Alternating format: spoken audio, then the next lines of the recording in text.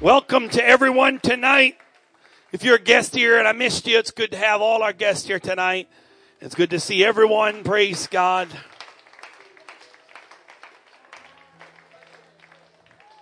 And we are going forward. If God be for us, then who can be against us? Even the flu and the sickness that's bouncing around can't stop us. We're going forward in Jesus' name. Amen. Well, I thought I was going to preach this morning, but the Lord decided to do something different, so apparently it was for tonight. So we're going to follow the Holy Ghost and see what the Lord wants to do in this place. 2 Corinthians chapter 5. And I was going to read more, but for time's sake, I'll skip down 2 Corinthians 5, and I'll jump all the way down to verse number 20. 2 Corinthians 5 and verse number 20. Now then we are ambassadors for Christ, as though God did beseech you by us. We pray you in Christ's stead, be ye reconciled to God. For he hath made him to be sin for us who knew no sin, that we, everybody say that's me, that we may be the righteousness of God in him. For a few moments tonight, and don't forget after we're done we got to break down, but for a few moments tonight I want to preach to you on this subject. I killed the goose. I killed the goose. Turn to your neighbor and say, I killed the goose.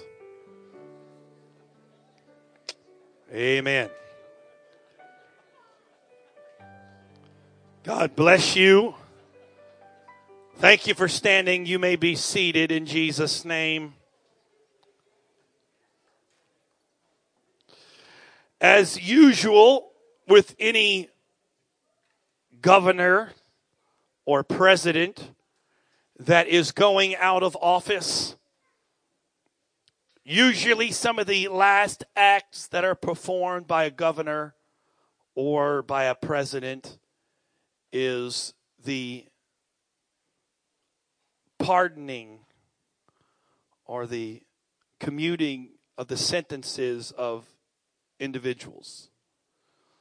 The last week of President Obama's administration, he did the very same thing. Based off the facts that were given to the leader, whether it's a governor or president, they determine whether or not it is okay to commute the sentence or to pardon the person. The problem is, to commute the sentence, you can leave jail. You no longer have to serve the penalty for what you have done. However, when you leave out of that prison, you may leave free, but you still leave a criminal charged with the act. When you walk out of there for the rest of your life, if you get a job or you try to do anything in life and they ask you or they run a background check or whatever the means may be, they will find that you have at one time in your life been convicted of a crime and you have been sentenced. Whether or not you served the sentence out, whether or not you were let out for good behavior, or whether you ever set one foot in jail, the fact of the matter is you committed the crime and you were sentenced. Even if you were pardoned or forgiven for that act, it doesn't change the fact that you committed that act. And the very problem with that is that most of us in this room tonight live our Christian walk as pardoned criminals. We look at the cross as simply a substitute for our penalty. Because the Bible says the wages of sin is death. That the only way sin can be paid off is something has to die. And we know that Jesus Christ became that sacrifice. And he was the sacrifice for our sin. However, the cross was not simply about pardoning us. It was not simply about getting us free from the penalty of sin.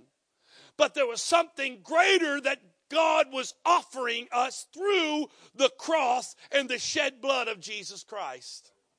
Some of you have heard this tonight, and I know some of you have heard it many times. And I'm begging you tonight, don't turn me off because you've heard it before. Because I'm telling you, if we truly lived like this, we would not be bound by some of the things that we're bound by.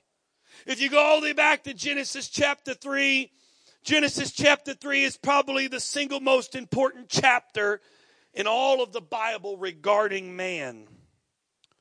And the reason is because it tells us how man sinned.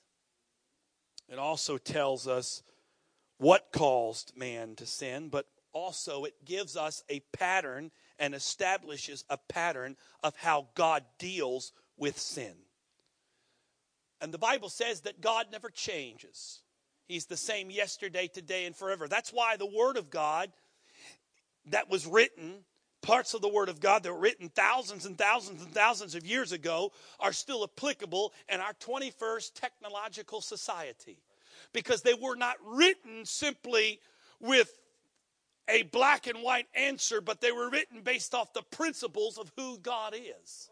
And that word tells me who he is. It tells me how he thinks. It tells me what he does. It tells me how he reacts. And if I want to know more about him, I can know more about him in his word because he does not change.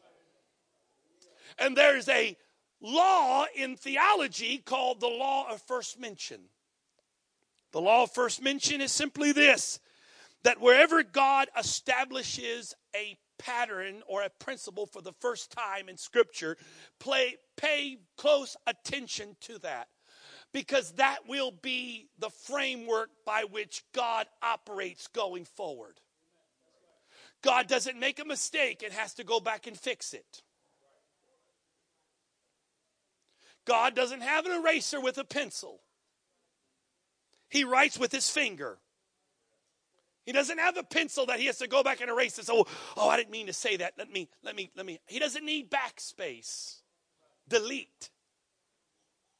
When God establishes something for the first time, he then establishes the pattern and principle and the framework by which he is going to operate. That's why today the Old Testament is not obsolete. Some churches have said that the Old Testament's obsolete. That was for them back then. Problem is, if you take the Old Testament out, you remove the framework of God. And you take the Old Testament and you remove that, then you have no context for the New Testament. And the New Testament has no principles and patterns by which to check.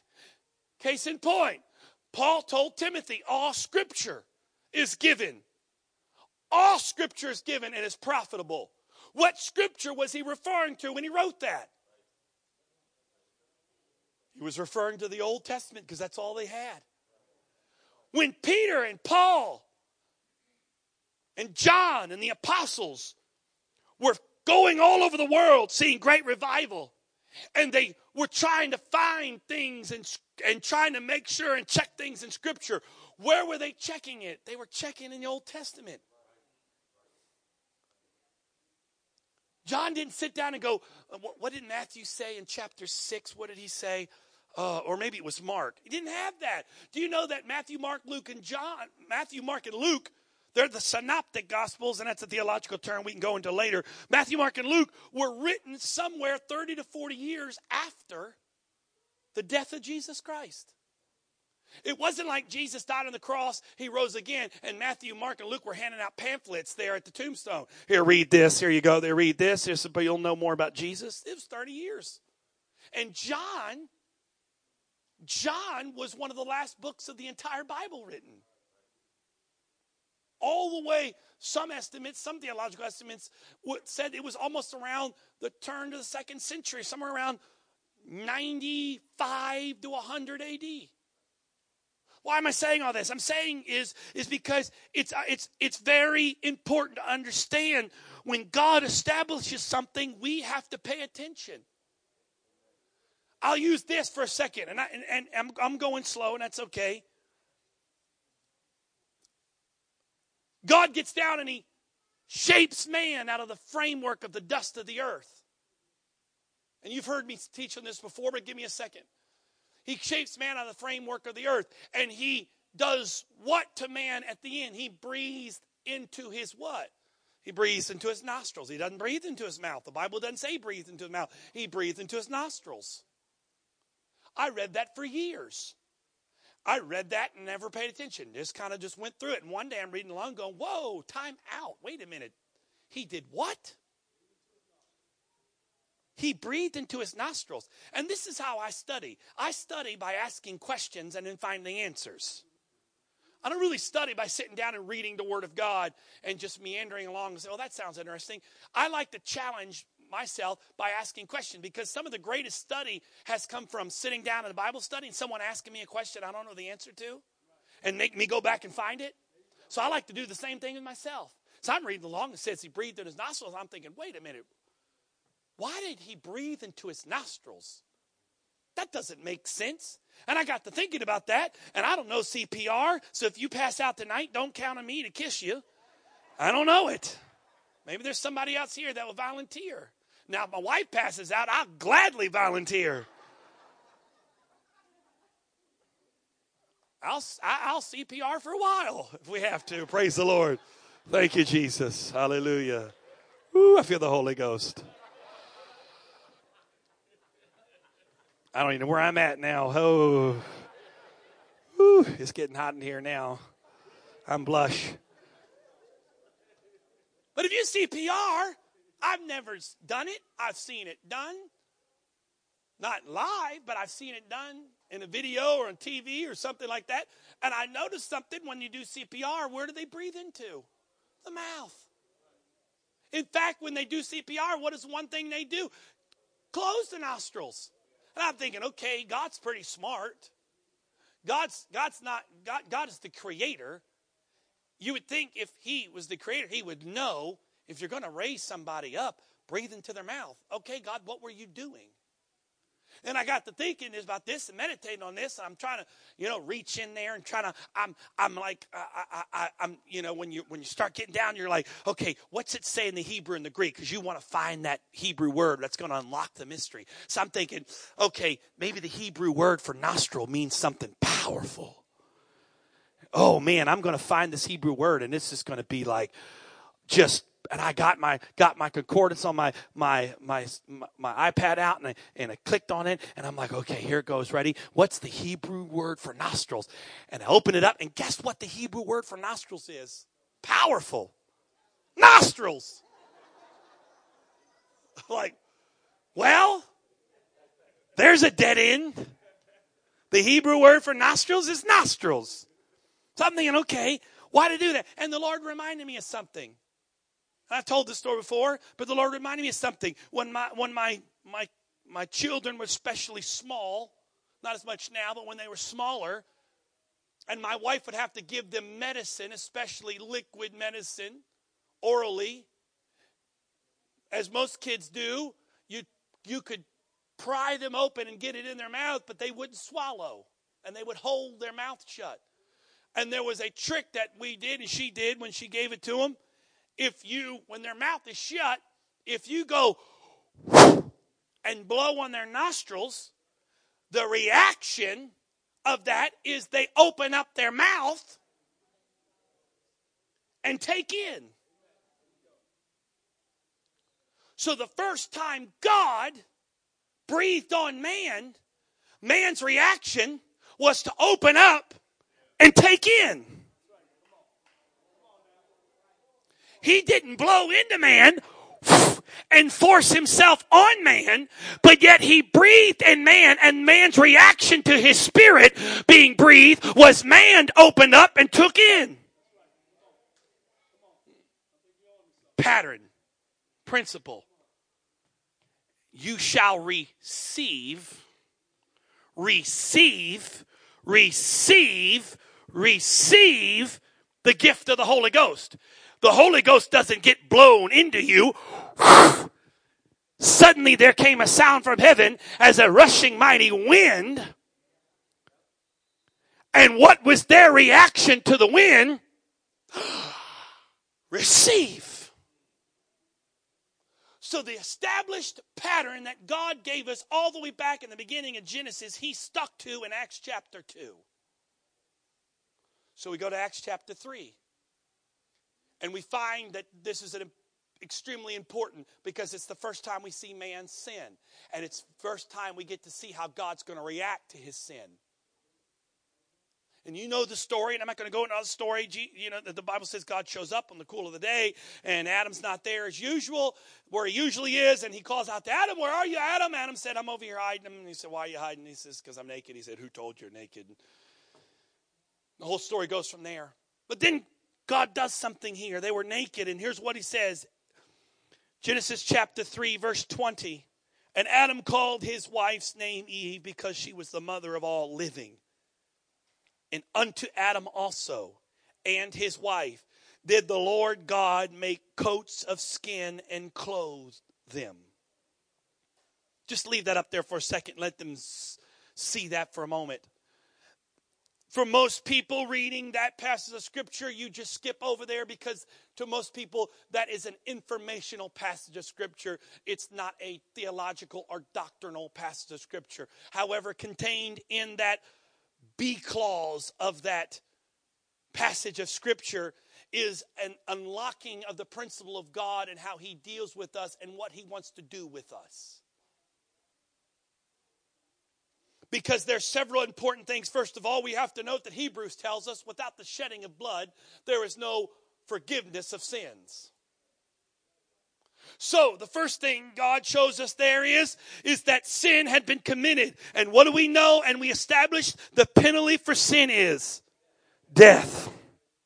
Something has to die. And so God shows up to the garden, has this exchange. And obviously there was some repentance there. And in order to escape the penalty of the sin, God chose to take the life of an innocent. The innocent and sin-free became the sacrifice for the sinful. The animal did no wrong. But for blood to be shed, something's got to die. And in that passage of Scripture, in that B clause, there's 1, 2, 3, 4, 5, 6, 7 words. Make coats of skin and clothe them. Those 7 words unlock one of the greatest revelations in all of Scripture. Because if God was simply trying to forgive you of his sins, he would have simply said, "And God killed a sacrifice." He would have simply required a sacrifice of death to replace. But yet, he did not tell us that he was sacrificing something. He skipped that because we know in order to make a skin, something's got to be dead. You're not putting a live bear skin on you.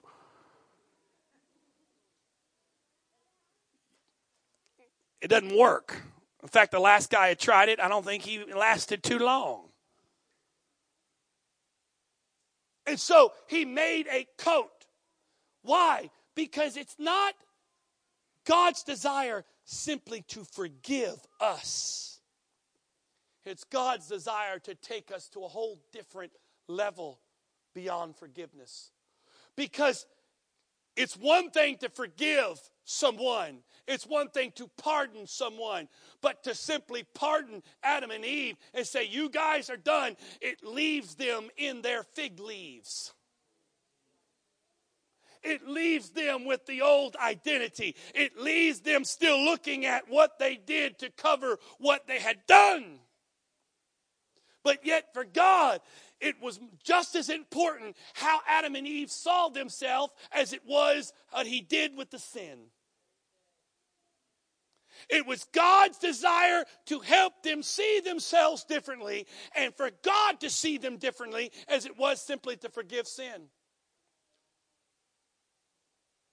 Because forgiving of sin, the Bible talks about in the forgiving of sin, it's removing that sin, that deed, out of the book, out of the record of heaven.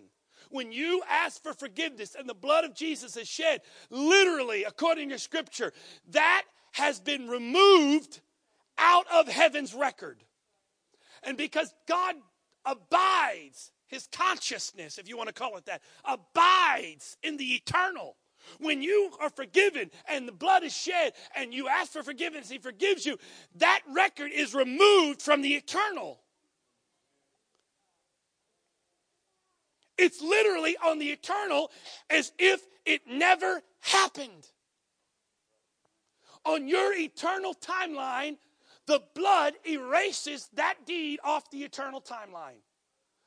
But God loves you and I enough that he simply didn't care about the eternal, but he wanted to deal with what we are right now and who we are right now.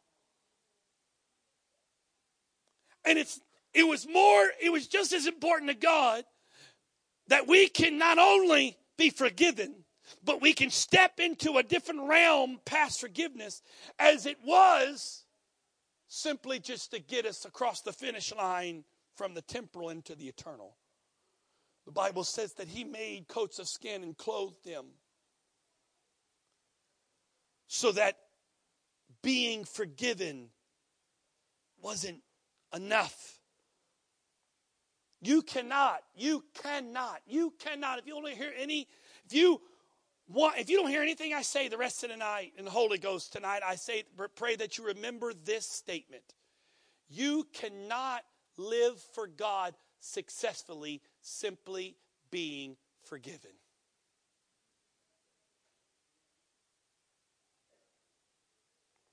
I killed the goose.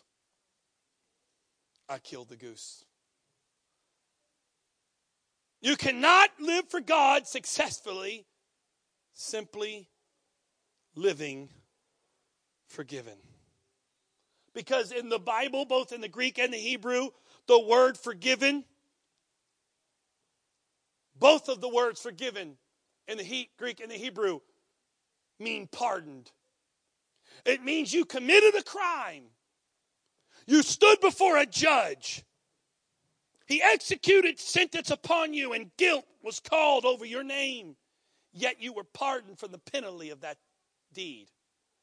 You walked out of that courtroom free, but still with the stain of what you did over your life.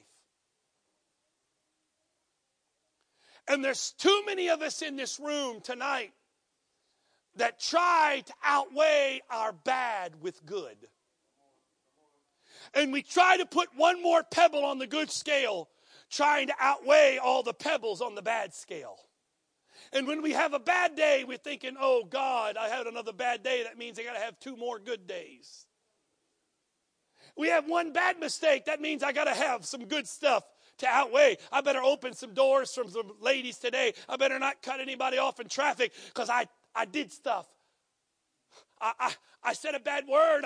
I thought a bad deed. I committed a sin. And oh my goodness, now my bad scale is getting a little heavy. I've got to do some stuff in the good scale. So I better come to church and I better do this. And oh, I got to do that. And then after a while, you're like, I can't do it anymore. It's too hard. I can't do it. I can't outweigh my bad with good. I'm never going to be good enough. I'm never going to be able to do it. And so what do? We slowly begin to withdraw. We slowly begin to step away and say, it's never going to work. I'm never going to be good enough. God will never love me. I'm always going to be a failure. I'm always going to be no good. I'm never going to be able to live up to the expectation God has for me. And so I begin to slip farther and farther away from God. And all of a sudden I feel the love of God begin to slip away from me. And I come to church and I feel like a stranger. And all of a sudden I'm thinking, it's just not worth all this. I'll never be good enough. And the next thing you know, I'm sitting at home on a Sunday. And I'm starting to slip back into the old ways because I'm trying to just outweigh the bad with more good. Little boy, and his sister, who was a tyrant, went to stay with the grandmother. Little boy and his sister was standing out there one day, and his sister was giving him a hard time. And she finally looked at him and said, "You see Grandma's goose in the backyard?" He said, "Yeah." She goes, I bet you can't hit that goose. You can't even aim. You throw like a girl. I bet you can't even come close. And little boy said, "Aha, I'll show you." Little boy picked up the rock, threw it. Sure enough, hit the goose on the side of the head and killed the goose. She looked at him and she said, "Oh, you killed Grandma's goose. You killed the goose." The little boy was in terror, knowing that he killed Grandma's goose. The next day they got up and the sister realized that she had a means by which to capitalize on the events of the previous day. Grandma said, "I want you to do the dishes." She said, "Okay, Grandma." Grandma left the room and she went over to her little brother and said, "You going to do the dishes?" "I don't want to do the dishes. It's your turn." She said, "You're going to do the dishes or I'm going to tell Grandma you killed the goose." So there goes the little boy doing the dishes. Palm olive, I guess, good for the hands, whatever works for you. Next day, Grandma said to her, "I want you to vacuum." She said, "Okay, Grandma, I'll vacuum." Grandma left the room and she looked at her little brother and said, "You're going to vacuum the floor." He said, "No, I'm not. I washed the dishes yesterday. I'm not vacuuming today." She said, "Yes, you are. Or I'm going to tell Grandma you killed the goose." And there he goes, vacuum out, vacuum away. Next day he gets up. Grandma says, tells her, "Can you take out the trash?" She said, "Sure, Grandma, I'll be glad to take out the trash." Grandma left the room. She looks at her little brother and says, "You going to take out the trash?" He looked at her and said, "I know, because I killed the goose." And there he goes, getting the cat. He gets the trash, walks on out. This went on for about 2 more weeks. Every day. Every day. He's doing her chores. He's doing her things because she's holding over the leverage of killed the goose. Finally, after about a month of that, she comes in one day and she has another task. She says, "I want you to do that." He said, "No." She said, "What did you say?" He said, "No." She said, "Do you realize if you don't do it, I'm going to tell Grandma you killed the goose?" He said, "I don't care anymore." He said, "In fact, I'm going to tell Grandma I killed the goose." So he marches himself in the room. He said, "Grandma." She said, "Yes, baby." He said, "I got to tell you something." She said, "What is it?" "I killed the goose." Grandma looked at him and she said, "I know you did. I saw you when you did it. But I was just waiting to see what you're going to do about it." He lived a whole month a prisoner for an action that Grandma had already forgiven him over. If Grandma really was mad, she would have shown up that night and said, "I saw what you did, and you killed my goose. And because you killed my goose, you're going to your room, and you're not coming out." But Grandma already saw what he did, and Grandma already took care of it. But because he allowed another voice in his life to keep him prisoner, he let the deeds of his past become the prisoner. And he did things he never had to do because he killed the goose. But to Grandmother, it didn't matter that he killed the goose because Grandmother loved her little grandbaby. And it didn't matter to Grandmother he killed the goose. She'd go buy another goose. It wouldn't matter to her. But to little boy, because he wasn't willing to just let it go and forgive and just get over with and let's move on, he let the voices of accusation keep him prisoner and chained to the event that the one who actually mattered had already broken the chain. He could have come to her day one and said, Granny, I killed the goose. She'd have said, I know, I saw you. Don't do it again. And he could have gone on, but he lived a month walking every day going, I killed the goose. It's your turn to do the dishes. I killed the goose. It's your turn to take out the trash. I killed the goose. It's your turn to vacuum. I killed the goose. It's your turn to do this. I killed the goose. And you know what? Today, some of you get up every day and that's what you say. I killed the goose. Because the devil wakes up right next to you and he reminds you, don't you realize what you've done? Don't you realize the things you said yesterday? Don't you realize yesterday that you did this and said that? And you go, I know, I killed the goose. And you walk around with your head down and you come to church with your head down and you're so afraid that God's going to rebuke you. And the devil says, if you don't go and if you go to church and you praise, I'm going to tell everybody you killed the goose. If you go and you worship, I'm going to tell everybody you killed the goose. If you go to work and you witness, I'm going to tell everybody you killed the goose. And so you walk around and you live as a prisoner because you killed the goose. And every time you try to get free, and every time you try to get free from where you've been and get another step, the devil's right there saying, are you sure you can take that step? You killed the goose. Are you sure you can do that? Don't you know you killed the goose? You can't be used of God like that. Goose killers can't be used of God. You can't come to church and worship. You're a hypocrite because you've killed the goose. Don't walk in there and act like you're somebody you're not. We all know you killed the goose. And you come in here and you walk in, and when you do make it, you walk in and go, well, I'm here, but that's all I can do because I killed the goose. But let me tell you something. First of all, God already knows you killed the goose, and so do we. But we don't care. You're the one that's got to choose. Will you continue to let your identity be I killed the goose? Or will you let your identity be I know a God and I know a cross and I know a blood?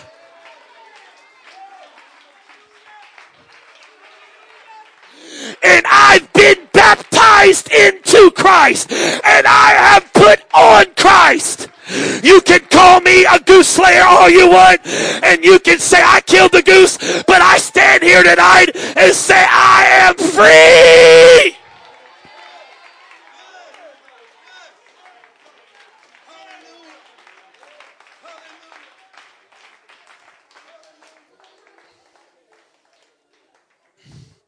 I killed the goose. You know what?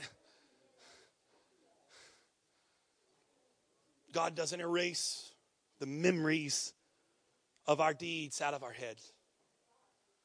I wish, trust me, I know for all of us, it would be awesome if somehow God could erase mental pictures out of our mind as if we never did it. But he doesn't. And we, even asking God for forgiveness, have to live with the pictures of what we've done. We have to live with the memories of what we've done. If we're not careful, we can allow those things to become our prisoner even after we've visited the cross. And we can walk around with the identity of I killed the goose. And it's so easy for the devil to come sit on our shoulder and tell us, you'll never be who God wants you to be because you killed the goose. You'll never become the man of God, the woman of God that you want to be because you've killed the goose. You'll never be that. Once a goose slayer, always a goose slayer.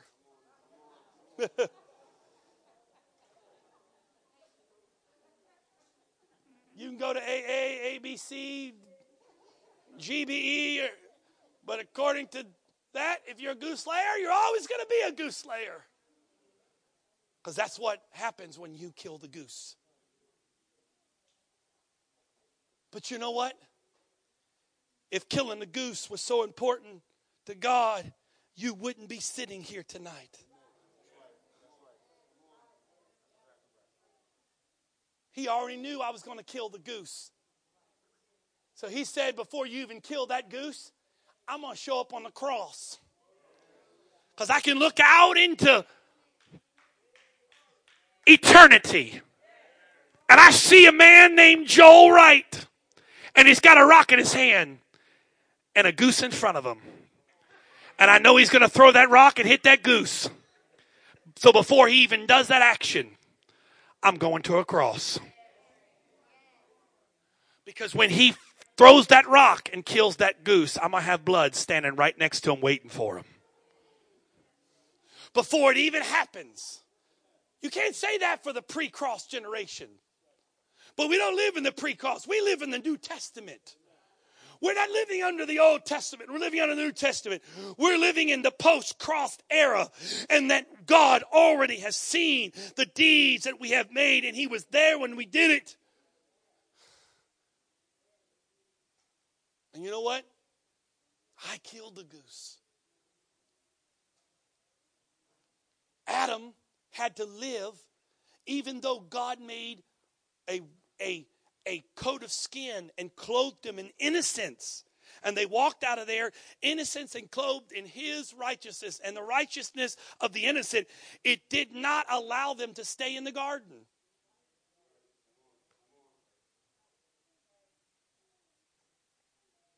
There are consequences for our actions.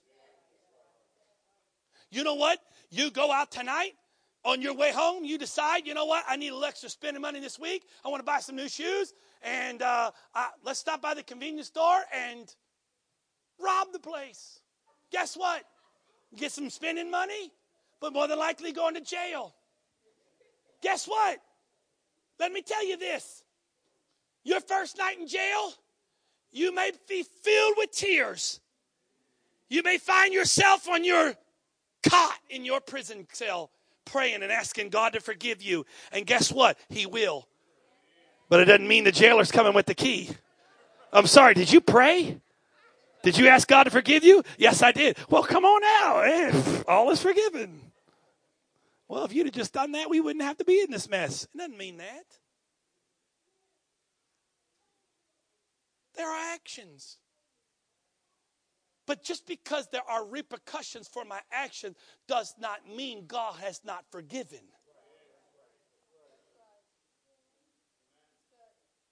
There will be repercussions for actions. But it doesn't mean God clothed them in the innocence, but still removed them out of the garden.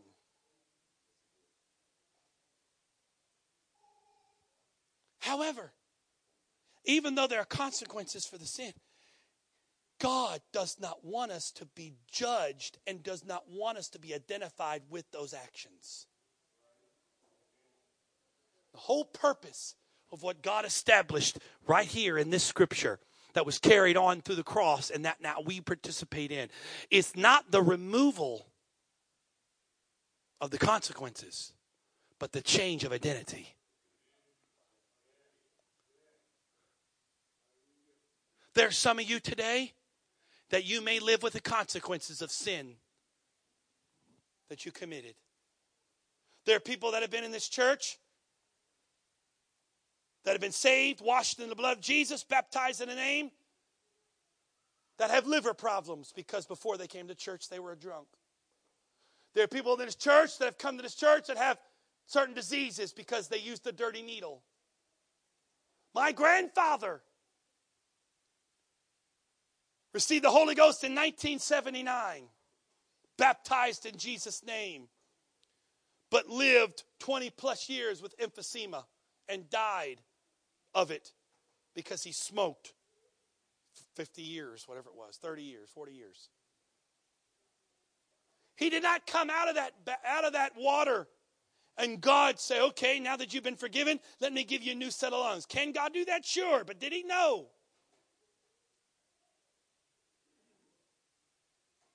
And sometimes we mistake God doesn't do that with the fact, am I truly forgiven? Well, you know, I'm trying to change, but I've got this stuff. God's desire is how you view yourself and the identity that you carry. Because I use him because he's safe. He's gone to be with the Lord at this point, so we can use him and be safe and not offend anyone. But in 2006, my grandfather passed away. He did not pass away a former smoker. He may have died from a disease, but he did not die a former smoker. He died a child of God. He was no longer identified as a smoker. He was identified as a child of God. Why? Because he wasn't simply forgiven, but he was clothed. I'm not identified as a goose slayer. I killed a goose. But in the end, I'm grandma's boy. In the end, I'm grandma's boy, Crisco. When it came down to it, he said, Grandma, I got something to tell you. What's that, baby? I killed the goose. I know you did. I saw you want to do it. And from now on, I'm going to call you Goose Slayer. No. Grandma didn't say that.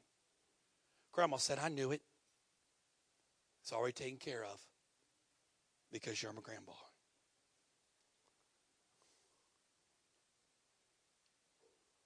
The identity that God gives us is not the identity of what we've done, but it's the identity of who we are in him.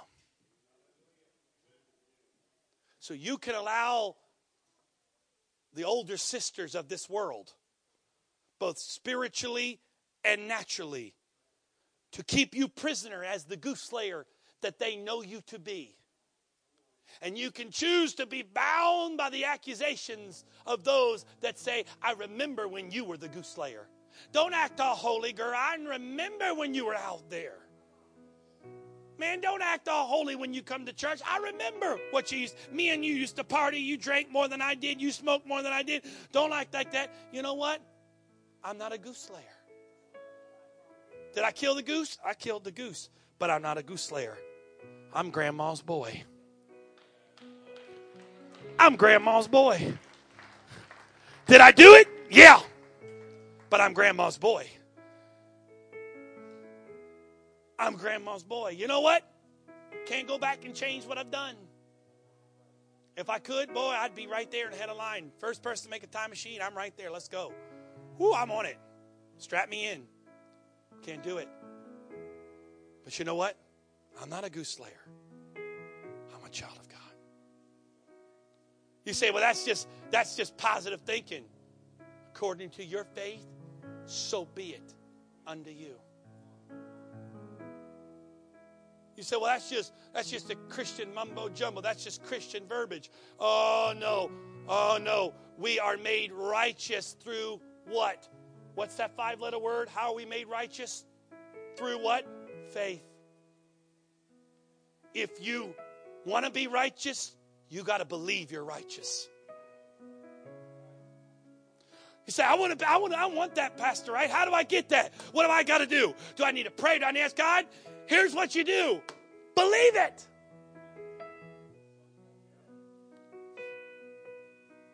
Turn off the voice that's telling you you're a goose slayer and turn up the voice that says, that's all right, baby, you're still my boy. Turn off the voice that's telling you, do the vacuum, do the chores, do this, do that, goose slayer, goose slayer. Turn that voice off. And say, you know what? Call me all you want, but I'm going to grandma. And to grandma, I'm not a goose slayer. To grandma, I'm just her baby boy. You know what? Allow yourself to be intimidated. Allow yourself to stay where you are. Allow yourself to drift away, being identified as the goose slayer. But I don't know about you, I'm running to the cross. And when I run to the cross and I look up at my Savior, he does not look down at me with eyes of condemnation, but he looks down at me and says, that's my boy. Because when that prodigal ran back to his father, walked in there and said, just call me a servant. He said, you're not a servant. You're a son. You're not a servant. You're a son. I challenge you tonight. Stop living the Christian walk of a goose slayer. Stop living the Christian walk, allowing yourself to be intimidated by the voices of your past telling you you'll never get past where you are because you're a goose slayer. Turn up the voice that says, I'm a child of God. As the old song we used to sing, oh yes, I'm a child of the King, and his royal blood now flows through my veins. I, who was wretched and blind, now can see.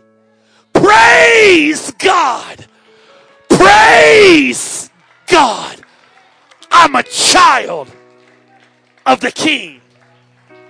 Oh yes. Oh yes. I'm a child of the King. And his royal blood is flowing through my veins. I'm not a goose slayer anymore. I'm a child of the King. I'm not a drug addict anymore. I'm a child of the King. I'm not a fornicator anymore. I'm a child of the King. Would you stand with me right now? Would you lift your hands to heaven? And would you say thank you tonight, Jesus, that I'm no longer a goose slayer, but I'm your child.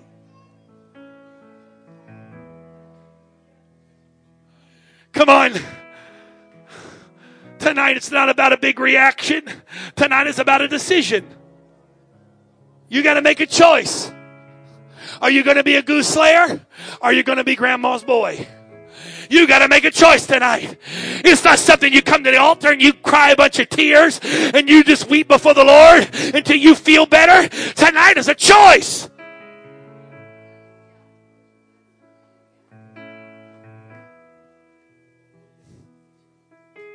I'm a child of the King. I'm a child of the King.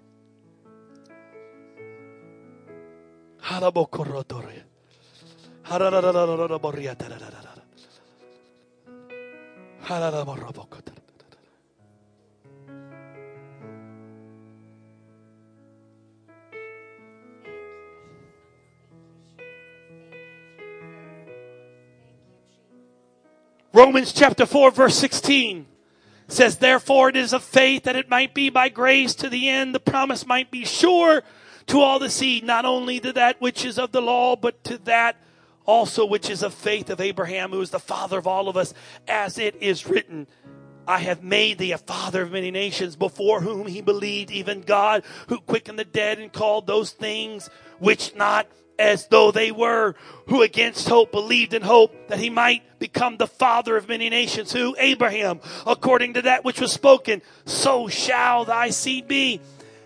And here's the biggest, craziest verse in all the Bible.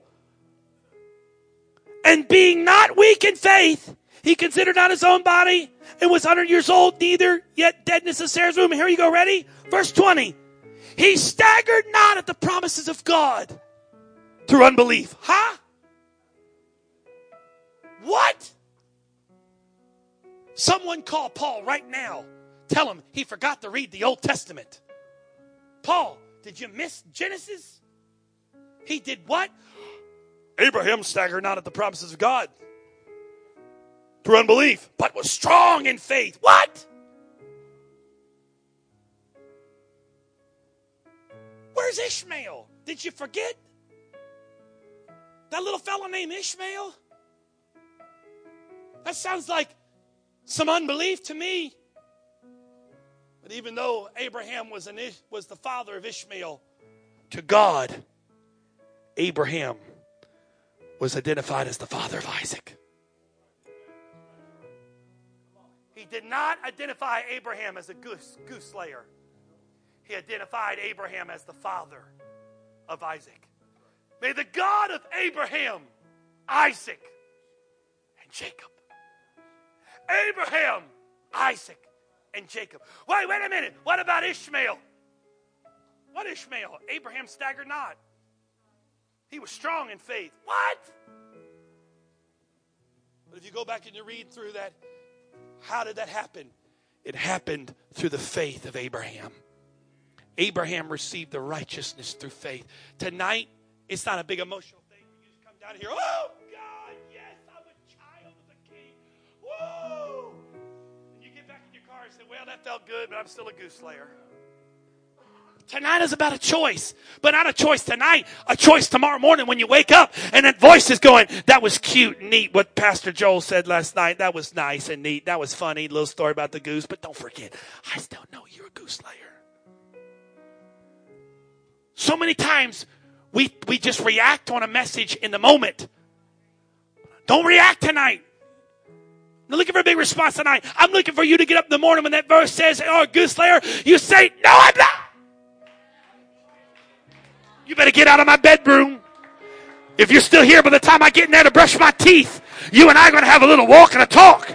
Because you can say I'm a goose slayer all I want, but let me remind you something, voice and devil and accuser and past. I am a child of the King. Come on, would you lift your hands one more time to heaven?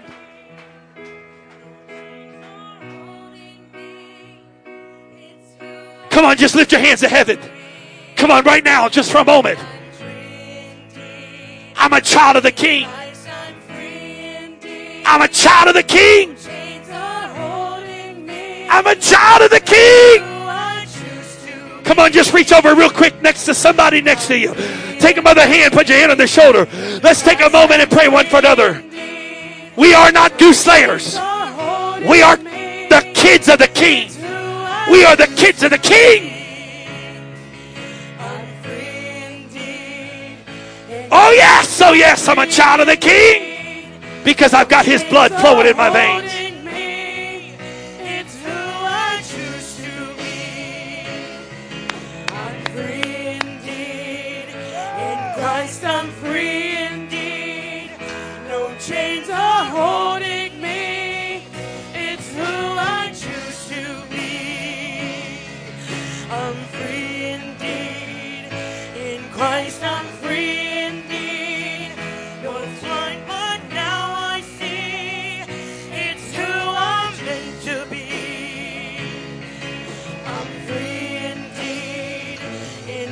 I'm free indeed. Was blind, but now I see.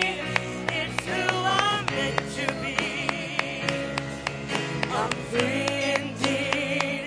In Christ I'm free indeed. Was blind, but now hallelujah! Hallelujah! Yes! Rise up, faith! Rise up, faith! Rise up, faith in this place tonight! Rise up faith in this place tonight. Rise up faith in this place tonight. Rise up faith. Rise up faith. Rise up faith. We are the children of righteousness. We are the bearers of righteousness. We are not identified by who we are, but we are identified who he has made us to be. In Christ I'm free indeed. Hallelujah. Holding me. It's who oh, come on, just another moment. Just another moment. Come on, can you just give me another 60 seconds? The Holy Ghost is in this place. The Holy Ghost is in this place. It's who I choose to be. I'm free indeed. In Christ I'm free indeed. Was blind, but now I see.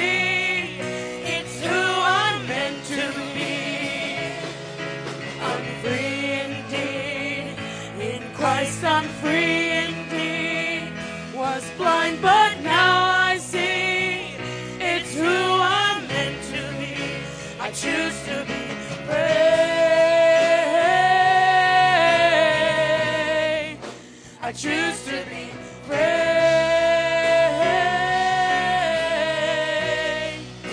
I choose to be brave. I choose to be brave.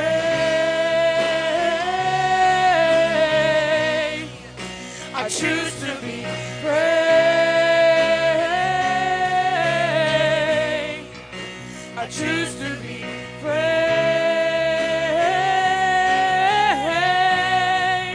Hallelujah.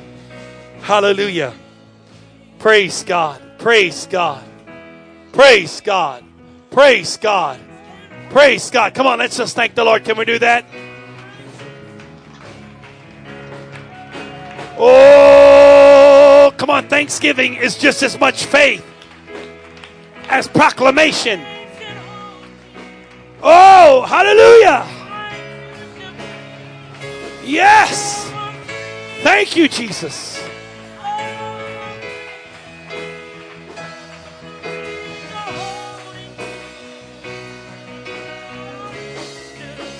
Thank you, Jesus. Thank you, Jesus. I killed the goose, but I'm grandma's boy. I killed the goose, but I'm grandma's boy. I've done things, but I'm a child of God. Washed in the blood. Sanctified by the Spirit. Will you clap your hands one more time to the Lord and give him thanks?